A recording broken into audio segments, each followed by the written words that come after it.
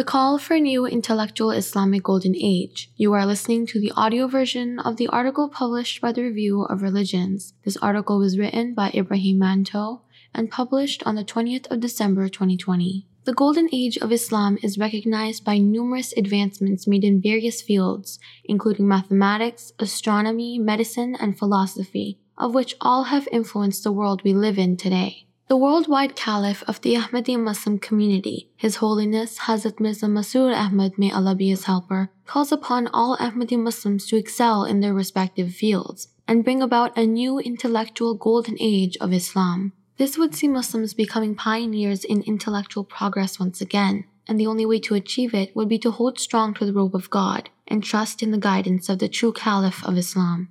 Addressing the audience at the International Ahmadiyya Muslim Research Association conference in 2019, His Holiness, may Allah be his helper, spoke about the individuals in the previous Islamic Golden Age, stating, "Their pioneering efforts brought about a remarkable revolution in the world, and their research and discoveries continue to be the basis for modern science and mathematics." It is evident that Muslims were once dominant in the pursuit of knowledge, innovation, and imagination. But where do we stand now? Unfortunately, Muslims are far from the intellectual momentum that was set over the period of the Islamic Golden Age, which spanned between the 8th and 14th century. Something that we as Muslims must reflect upon in order for the world to see the truthfulness of the teachings of Islam. The key reason to have fallen from such academic heights is encapsulated by the words of His Holiness, where he said, "Over time, as Muslims moved away from God Almighty and the qualities associated with a believer diminished rapidly amongst them, the Muslims, who had previously led the world in science and research, gradually moved to an age of intellectual ignorance that persists to this day."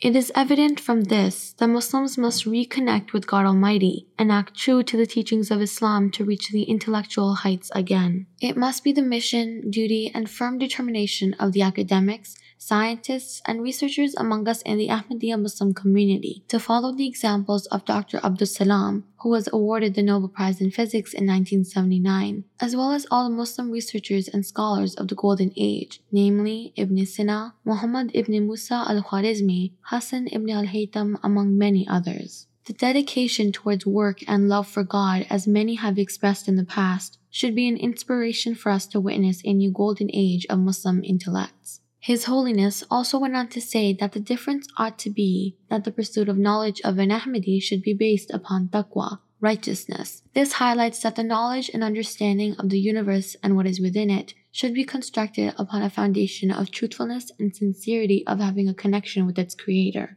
Only then will the true secrets of the universe be revealed to a person, being divinely guided by him who created it.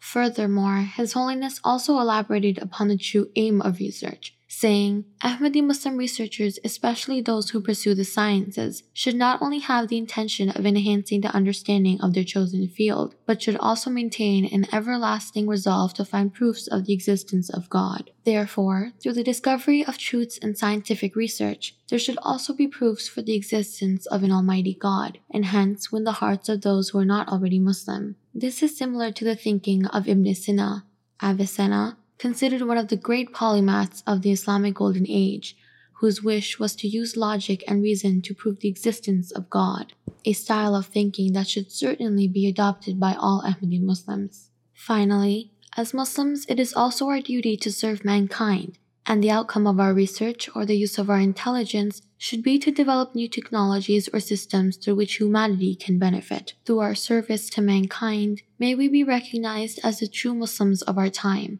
and act upon the teaching of the Holy Quran, whereupon it states, "You are the best people ever raised for the good of mankind, because you have been raised to serve others. You enjoin what is good and forbid evil and believe in Allah." Chapter 3, verse 111. We must act sooner rather than later to bring about another golden age of Islam, and it is the desire of the Caliph of our time that we fulfill this need of intellectual advancement required of the Muslim world, particularly in these times when Islam can be the subject of such scrutiny. There is no Muslim leader on par to His Holiness, may Allah be his helper, who has addressed UNESCO, where he touched upon the same topic of intellectual advancement, as well as having written to world leaders regarding various other topics such as world peace, his actions and words proving that he is truly the chosen Caliph of our time. From the examples of our proofs of God through logic and wisdom, our compassion and contributions to society, we might be able to inspire those who may not believe in an Almighty God to also accept Him, and also inspire individuals from all walks of life to become pioneers of wisdom and intellect. Inshallah.